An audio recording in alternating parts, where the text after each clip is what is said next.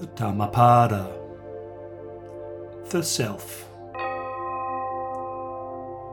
If one holds oneself dear, one should diligently watch oneself.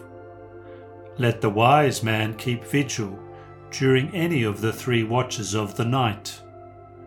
One should first establish oneself in what is proper, then only should one instruct others. Thus the wise man will not be reproached. One should do what one teaches others to do. If one would train others, one should be well controlled oneself. Difficult indeed is self-control. One truly is the protector of oneself. Who else could the protector be? With oneself fully controlled, one gains a mastery that is hard to gain. The evil a witless man does by himself, born of himself and produced by himself, grinds him as a diamond grinds a hard gem.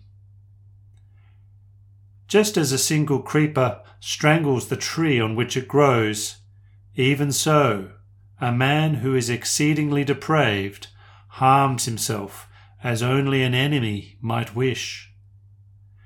Easy to do are things that are bad and harmful to oneself, but exceedingly difficult to do are things that are good and beneficial.